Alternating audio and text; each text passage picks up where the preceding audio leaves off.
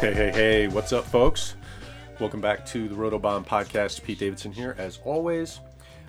Sorry about the gap between the last show and this show. Got a little busy last week. Good news is I will be coming back either tomorrow, probably Thursday, actually, with another episode this week. I'm gonna make up. I'm gonna make good on that missed pod. So today we're gonna get into just a couple things. I got about a half hour here. The first thing I want to talk about is Odell Beckham. And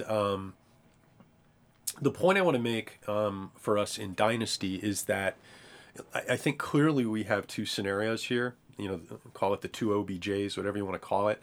And I think this is just a basic physical thing. We don't know to the full extent what's going on with his knee. Is this a knee that's never going to be the same? Or is this a knee that has been fully rehabbed and Beckham is going to make sure he's in the right spot before he, goes out there and puts himself at risk? It's important because in one scenario, if we're going to get the real Odell Beckham at age 30, I'm sitting there reading Roto World yesterday. They're talking about how DeAndre Hopkins would be such a great player to get at 31. Well, why wouldn't Odell Beckham be a great player to get at 30? Again, if the knee is right. So we have to prepare ourselves for either scenario. So we don't want to overpay and just assume that we're going to get the real OBJ. That would be a mistake, clearly. Obviously, we don't need to, though, because most people have basically written this guy off. So what I'm getting at is, what should the cost to play be if you want to entertain the idea of having Odell Beckham on your fantasy team?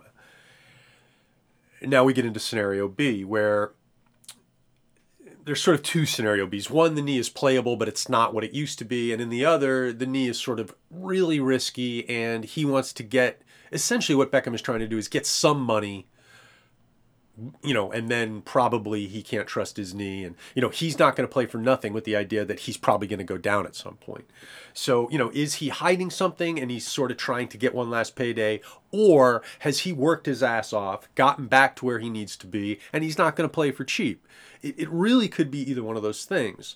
If you look at his, the choices he's made, the way he's played this are consistent with either scenario.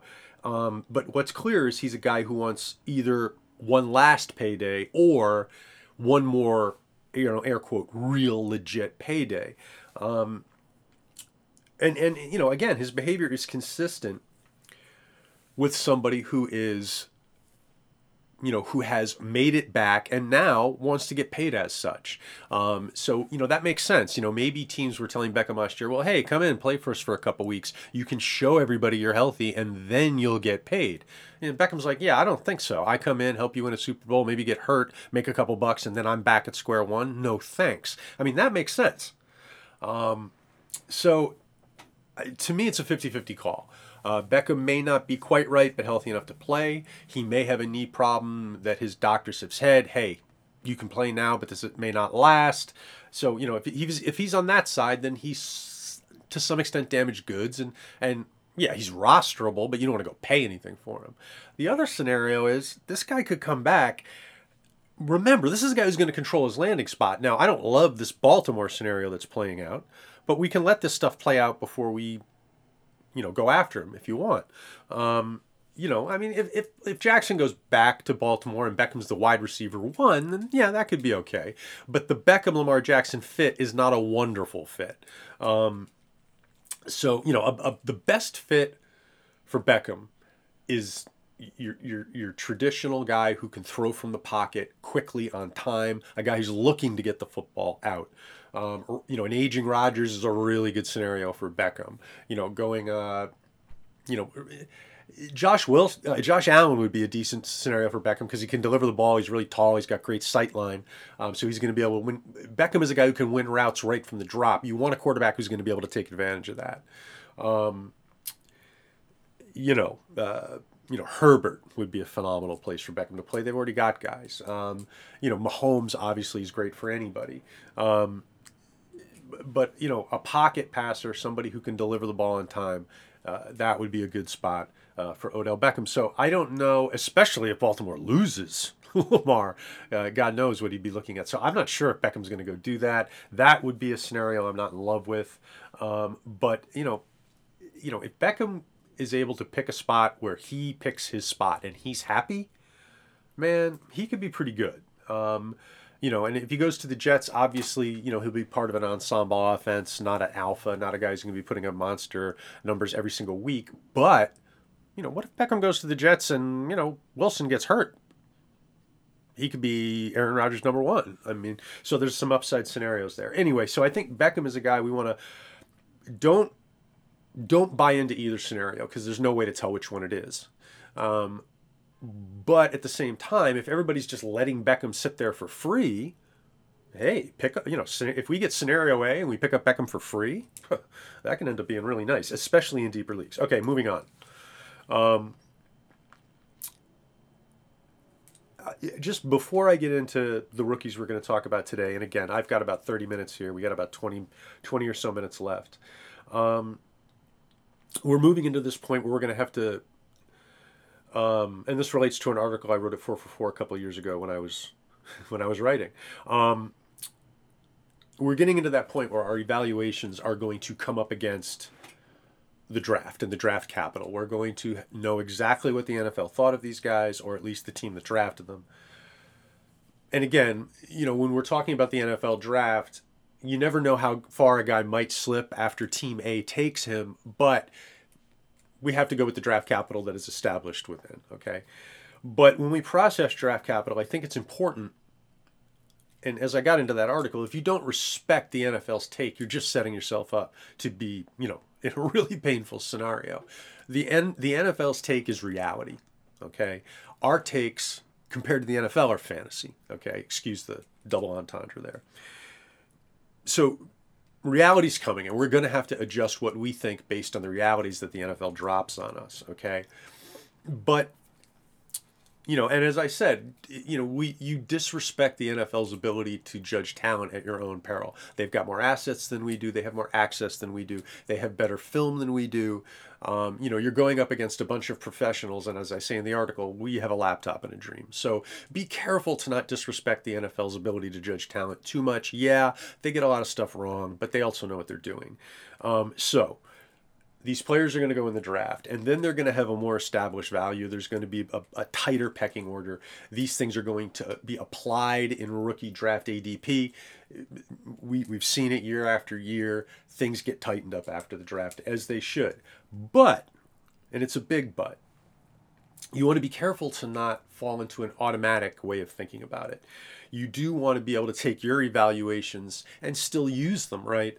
So within the NFL draft capital, there is fantasy value. And there are players where the NFL draft capital may be right and just, but it will not translate to fantasy value, right? There are players who have NFL value that is over and above their fantasy value. There are players who have fantasy value that's way over and above their NFL value. And it's important for us. That second scenario would be that average running back who's getting tons of touches, right? This guy, hey, he's a fantasy monster, and he's a less than average back. The same can be true in reverse. We need to know contextually, what did this pick represent? Did it represent NFL value? Did it represent fantasy value? Or are they one and the same, right? For a lot of players, they're the same exact thing, right? When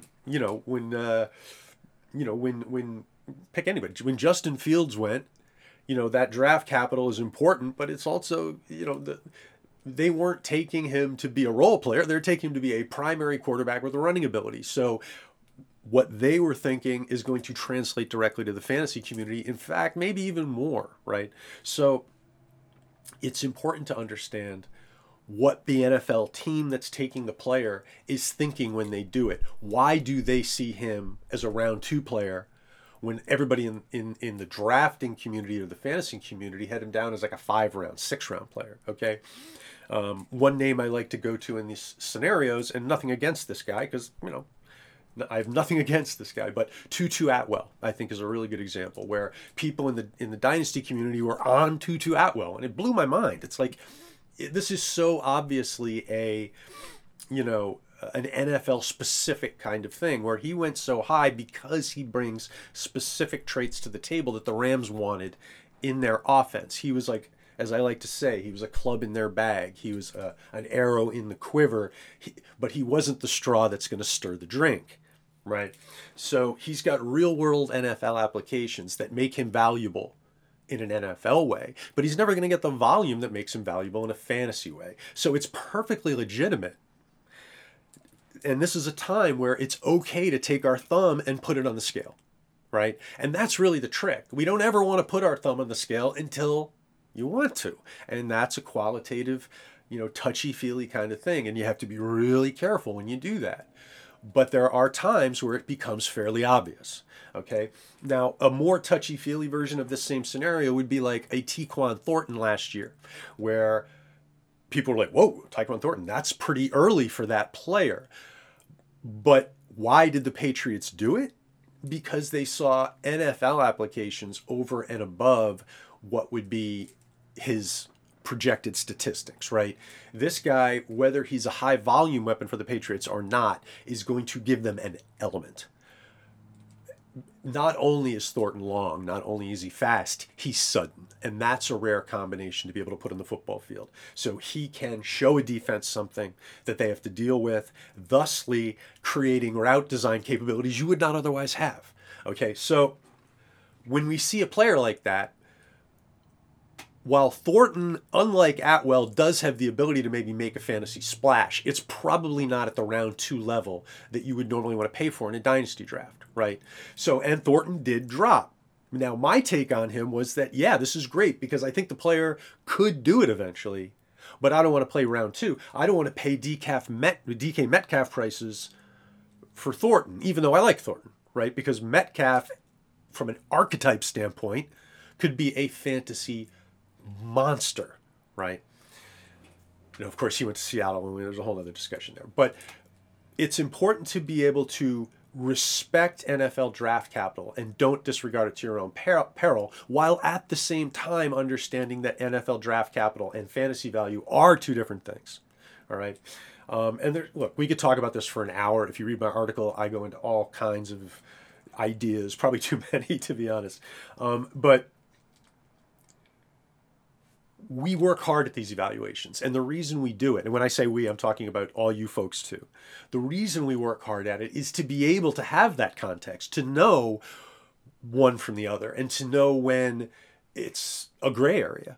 And, sometimes you're like, okay, we can't figure out which one it is. Okay, well, play the value down the middle or wait for the player to slip.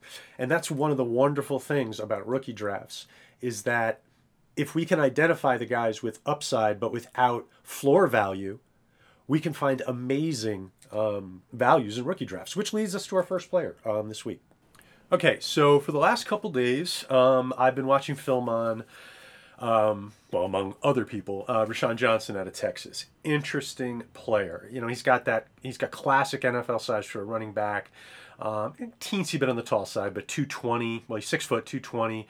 Ran a 4.58. Very impressive. Definitely going to get the attention of NFL teams if they like what they see on film. And I think, for the most part, they probably will. This is an interesting one. This is very much like a Miles Sanders scenario. Where he was behind Barkley at PSU. And we only had sort of glimpses of the guy, but then, he shows up at the combine, big, fast, 3-down capabilities. Over time, we've realized why Barkley was the starter and he was the backup. But Sanders was clearly a guy where if he had been somewhere other than Penn State, he's probably a starter. I think Rashawn Johnson is similar. Now, there are some things about him in the limited film that I have that I don't like, but by and large, he seems to be a guy, from a block of clay perspective, who I think the NFL is going to be into. Like I said, he's got that NFL body. He shows off NFL talent, albeit inconsistently. This is a guy who could become a 3-down back in time. He catches it, he breaks tackles, he can protect, and I certainly think he can learn to protect even better. This is a guy who has a lot of the real baseline stuff that NFL teams look for. Now, there are some things about him that I want to see him improve on, but I think it's important to remember this is a player. We talk about rawness, and we talked about it with Richardson last week. this is a player where the rawness is directly related to the fact that he's playing behind a guy who sucks up all the oxygen. So when a guy like Rashawn Johnson gets to the NFL, he's suddenly going to probably be getting more reps, higher level of coaching, and he'll be able to put in more time and to get better if he gets a scenario where he's actually getting some playing time. This is a guy who might be getting more snaps in the NFL than he got in college, because there's a decent chance the back in front of him is not going to be as good as the back in front of him in college. It's funny how that stuff works. But again, the Miles Sanders scenario. So Johnson's a guy, when I watch him, he's sort of a narrow base runner who he wastes a little bit too much motion. He's got the ability to make some cuts. He's got the ability, I think, to actually make people miss in tight quarters if he can quiet down his body a little bit. He gives a nice shoulder fake at times, but sometimes I see him using the shoulder fake almost to set up his own timing. It's an inefficient use of movement. I think he's the kind of player, if he can calm down a little bit and actually do less, he could actually gain more yards. And I think, that's the kind of thing where you improve upon that when you're a guy getting a lot of touches. When when you practice and then you get thrown into games, here and there, it's harder to get better. He really strikes me as that kind of player where, if he was a guy who had a lot more college usage, we would have seen him ironing out this stuff. So, there's every chance that this is who he is, but he certainly has that look of a guy where if he goes to the right place and the team likes him, and he's also the kind of player where, he has enough going for him to last long enough, to grow into the, like maybe a starter in the right scenario. So, he's the kind of player for me, and, now shifting over to just pure dynasty value, where, I'm not going to lean in to go get Rashawn Johnson. What I want to see is I want to see him sort of slip, the way Sanders didn't slip that much, but I want to see him sort of move down the board where I can sort of get him cheaper than some of these tiny backs who have good film. So the whole thing with Johnson is sort of understanding that this is a player where there are scenarios that he gets to be like a 3-down starter in the NFL. Those scenarios exist. Whereas some of these other guys, while they may be drafted ahead of Johnson, they may be going ahead of him in rookie drafts, they may have more floor value because they catch the football and whatnot, they don't have 3-down capability.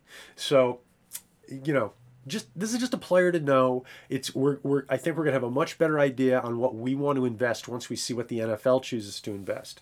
But he's also very landing spot dependent, because in a deep backfield, a guy like Rashawn Johnson gets squeezed out. But if he goes to a place, where they've purged some running back talent, he could grow in a secondary role. I should have thought about this off the top of my head. Okay, let's assume Cleveland does not bring back Hunt, and they've already lost the other backup, Johnson. So, if Roshan goes and becomes, say, Nick Chubb's backup, now you have a scenario where Chubb's going to be doing most of the work. They'll probably have a specialized passing back for certain situations, and now this guy will be sort of slowly worked into the mix. He'll get time behind Chubb. He'll learn from Chubb. Blah blah blah blah blah. And now you've got a guy who's we don't want, obviously nobody wants to root for bad things to happen to Nick Chubb. I mean, who doesn't love Nick Chubb? The dude has worked his tail off to get to where he is. But in that bad scenario, this guy, you never know, he could take off. So I just feel like this is a player. I'm not saying this is a guy to build a draft strategy around. I'm not saying this is a guy that we need to have, but he is definitely a player we need to know about. We need to understand what he is, what he can be, and then we can use draft capital / landing spot to determine. And by the way, rookie ADP to determine hey, is this guy a source of cheap upside? All right. And again, one last thing. We talk about rawness. And Scott Barrett actually said this the other day on Twitter, and I thought, and it's something that we've talked about on this show a lot. sometimes when a player is raw and inexperienced, yeah, it's a problem. But from the dynasty player point of view, when these players hit, the room for growth is sometimes we can't even calculate it. Josh Allen being the obvious example. So this is one, Johnson's one of those players where, again, we just went through the whole scenario. I don't need to do it again. But if he becomes one of these guys who's like mid-second round, late second round, early third round, who knows? And the landing spot is one where there's some light in that tunnel, we could really have something. So again, it's important to understand when a player's raw. It's important to understand when those things may make this player not succeed. But it's also important to understand when we see a guy like a Gabe Davis who, hey, what if this guy puts it together, right? So that sort of leads us to our next player, that whole concept of rawness, room to improve. Now, I apologize for people who probably have already heard me talk enough about one Anthony Richardson, but we're going to spend a little more time here. And what I want you folks to do, because I just think this is a really important player, and I don't want to push people into drafting this player, and I don't want to push people into like trading up for this player or anything. I'm not trying to create an Anthony Richardson obsession. But here's the thing. And I think in the wake of the Josh Allen thing, this isn't as hard to do. And this is a process that I like to go through personally when I'm sort of coming to a conclusion on a player, and I'm not quite sure of where I'm at with a guy. It's like, you can't manufacture clarity. It's really important when you're evaluating, when you're scouting, when you're making your own decisions, that you accept your own gray areas. You can't just force a conclusion. Sometimes you have to say, I'm not sure about this guy. And when you get to that point, sometimes you have to say, okay, here's what we're going to do. Now, if you come to that point with Richardson, and if your conclusion is that you are going to pass on Richardson, hey, you do what you're going to do. But here's the mental exercise I want you to go through. And I want you to do it before you make the decision, not after. And this goes to something that Evan Silva and I talked about on this show, which is that sometimes that decision-making point, that point of friction where the rubber and the road meet, is where you actually find out what your true opinion is on a player. And Evan and I both talked about it, how we'll do our preseason rankings and then we'll get into an actual draft and we will override our own rankings. Because that's when your true feeling sort of boils up to the top. And in my experience, sometimes with players like Richardson, it's that post-purchase or post-non-purchase feeling is a really bad thing. So try to, and I know we're getting into some esoteric stuff here, but I think it can be important. If you understand what I'm saying, this can be very useful stuff. Try to envision yourself taking whoever your player X is over Richardson. Now try to put yourself into the mental position of Richardson is about to start his first NFL game. Where is your mind going to be at that time? Think about that. I think if you go through that process, you will realize that when that moment comes, you're going to be nervous as fuck. Okay? And that's the point. This is a player where if you don't take him, you're going to have to live with that. So make sure you understand the monumental ceiling that this guy has and apply it to the league that you're in. Now, you may be in a league that is so deep and there are so many starting players and it's a 14-team league that the cost of missing on a pick is so high that you have to counterbalance that with the upside scenario. Okay? So sometimes player floor can be a real determining factor in what we want to do in a rookie draft. But in 12-team leagues, okay, with maybe that don't have deep benches, that don't have deep starting lineups, those leagues tend to turn on upside. They tend to turn on ceiling. The teams that tend to win those leagues tend to be, I'm doing an air quote here, made teams, elite teams. Come on, we all play in dynasty leagues, right? You're listening to this show, you probably play in dynasty leagues. Now, think about the teams that win your leagues. They're not like the teams that win redraft leagues, right? Redraft league champions generally are not as strong as dynasty league champions, because dynasty champions are in a different format. You've got in a dynasty league, you've got usually about 12 teams, right? Now, obviously every league is different, and you may have a league that's flat, okay? But your typical dynasty league's got 2 to 3 teams that are in rebuild mode. And those teams don't have much talent. Now that talent has to go somewhere. So when you've got these 3 teams in rebuild mode, selling everything off, collecting picks, collecting crap, so they finish low, so they get good picks and all that. When you've got teams giving it away, all those points go somewhere. They go to the other 9 teams, right? And now let's look at the 9 teams that are remaining. A couple of those teams are maybe in the middle and they're wishy-washy and they're saying maybe I should start selling too. I'm in leagues where there's 5 teams that are not competing and only 7 teams that are. This creates a paradigm where to win, or to at least be a team that has a really good chance of winning, you need to be better than good. You need to be great. So when you're playing in a league like that, are you drafting for floor or are you drafting for the brass ring? I submit that you're probably better off in a 2 QB format that is not deep, playing for the ring. Now, that may not be your strategy, but it's just really important to not make this a intellectual exercise. That's not what this is. I know we all get addicted to, grading a class within that class and then, ranking the guys 1 through X.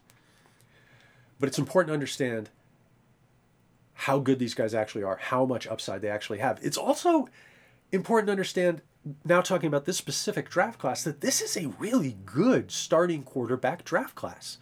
There's 6 legit guys out there. Now, some of them have complexities. We're not sure, age and injury, and there's some things that are going to make these guys move around. But I've got 6 guys who could legitimately make it as NFL starters. That's a good draft class.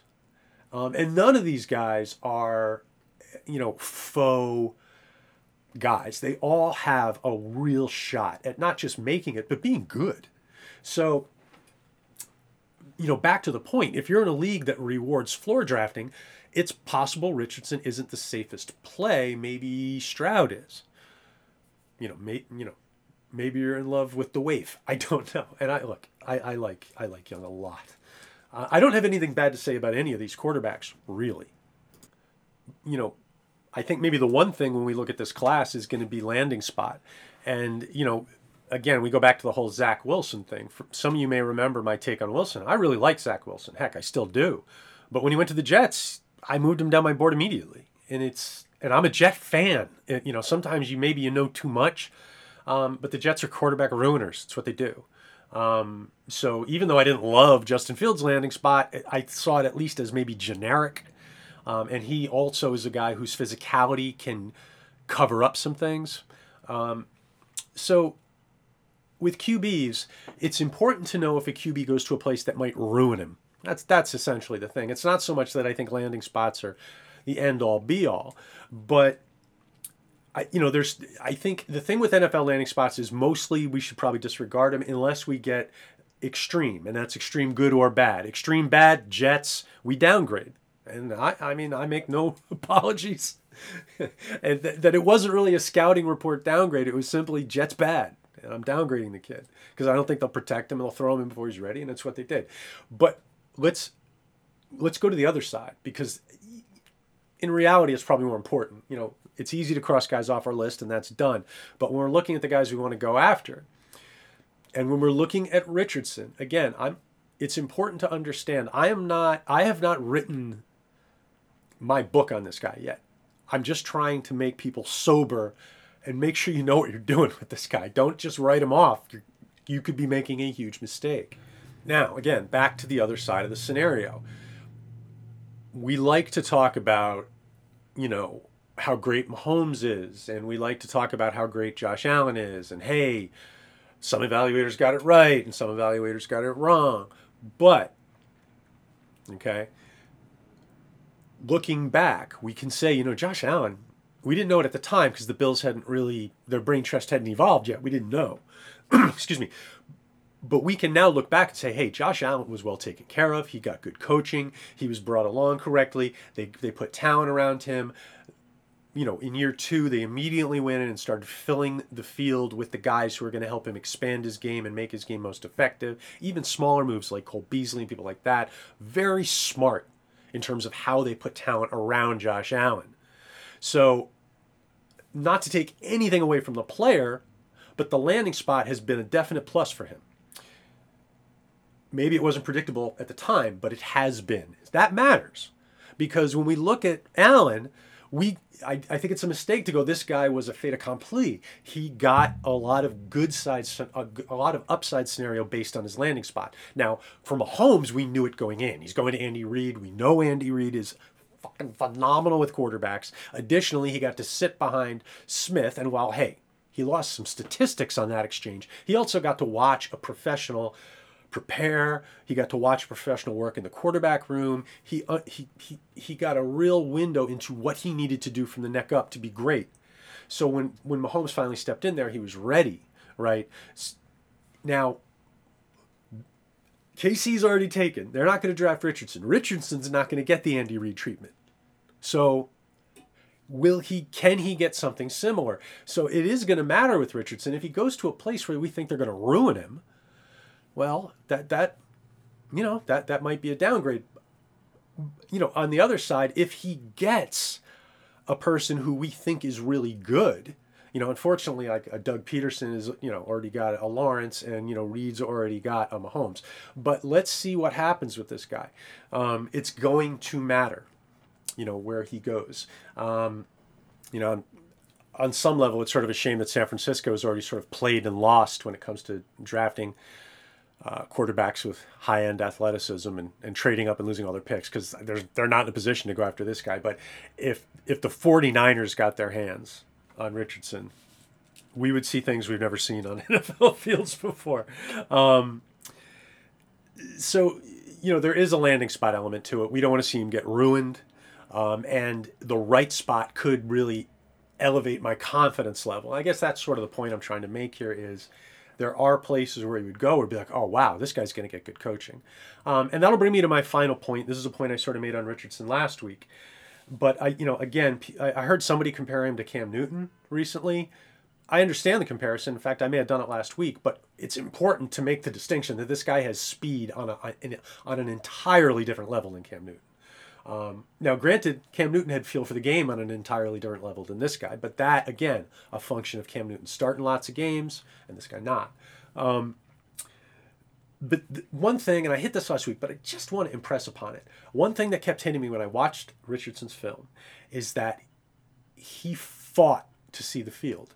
Somebody has taught this guy quite a bit, and now it's just a matter of him applying everything that he's been taught into actual football games. But this guy has got a base of technique. He's got more than people are giving him credit for. And one of the toughest things for NFL quarterbacks, and it's if anybody who listened to this podcast over the last 8 years, you've heard me talk about Cam Newton and why nobody helped him mechanically.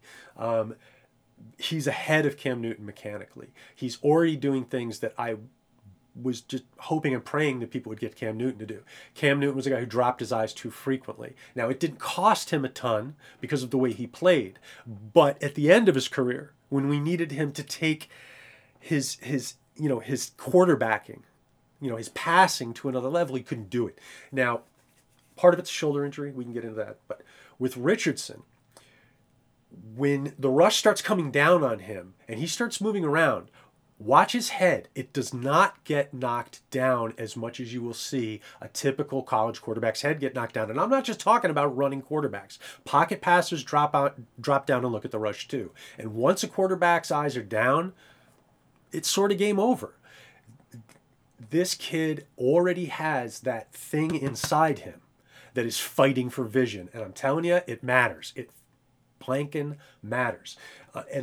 And the fact that he's already there on some level, I'm telling you, when you're talking about a dual threat quarterback who just by the very nature of the way he plays is going to be moving around, the fact that he is a field scanner already, even though everyone's saying how raw he is, this is going to make a difference when it comes to his NFL development. And it's going to make a huge difference if he goes to a place where they understand how to bring a quarterback along. So just at this point, what I want you to do with Richardson is keep an open mind.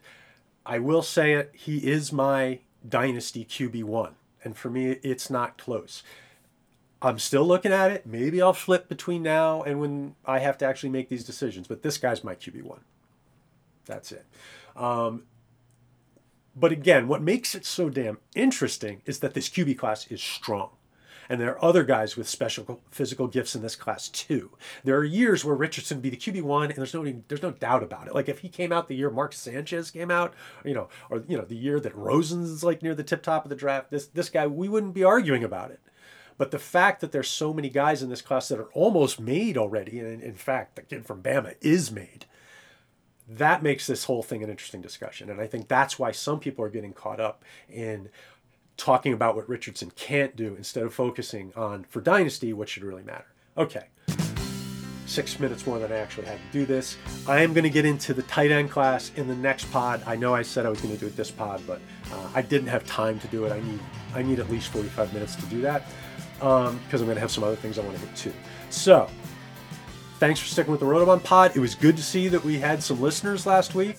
I've got a feeling that, unfortunately, a lot of my people have left Twitter. And I mean, I can't blame you. But I still have to do a little Twitter stuff. Anyway, hope all you folks are doing well. Really looking forward to these rookie drafts. You're going to hear a lot from me between now and then. So please, if you are on Twitter, let me know what you like about these podcasts and what you don't. Let me know what you're not hearing that you want to hear. And until next time, onward, upward, giddy up.